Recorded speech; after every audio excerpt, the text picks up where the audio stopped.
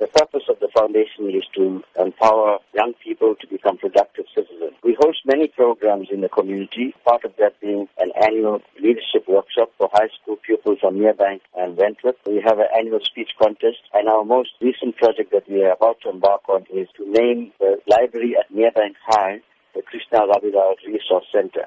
We also have a full-time staff member and an office. So in order to sustain our programs and the office, we're having this fundraising dinner and dance this Friday at the Enchanted Gardens at 6:30 p.m. What can be expected at the event? We're very excited about this fundraising project because the guest speaker that we have is Deputy Finance Minister, Nkubisi Jonas. He is a man of integrity. He has shown that he is not corrupt. He's shown that he cannot be bought.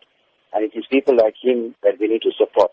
So we're calling upon the communities to come and attend this function and to support the KRF, but also to support Deputy Minister Jonas because of the kind of person he is. For those who may not know of Krishna Rabilal and his place in our history, how can he be best described? Krishna Rabilal was a normal person who lived in Merebank all of his life. He was very active as a young person in the community, taking up issues of unemployment, of high grade prices, of poverty. And it was that kind of consciousness that he had that made him join the Umkhonto Wesizwe, the military wing of the ANC. And the South African Defence Force in 1981 then went into a foreign country, which is Mozambique, and blew up a house that Krishna Rabilal, together with 12 of his comrades, were living. So it was an act of brutality. Krishna Rabilal paid the ultimate sacrifice with his life so that we could be free. The foundation now hopes to honor Krishna Rabilal, but more importantly, to continue with his legacy of taking care of poor people and making a difference in society.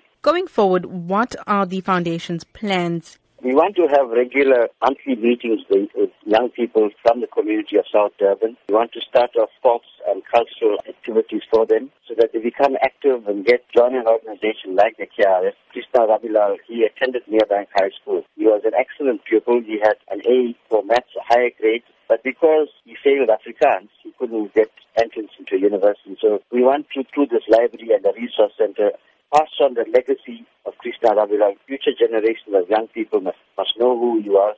And through this process of the library, they'll be able to be educated. And hopefully some of them will want to continue his legacy and get involved in community work.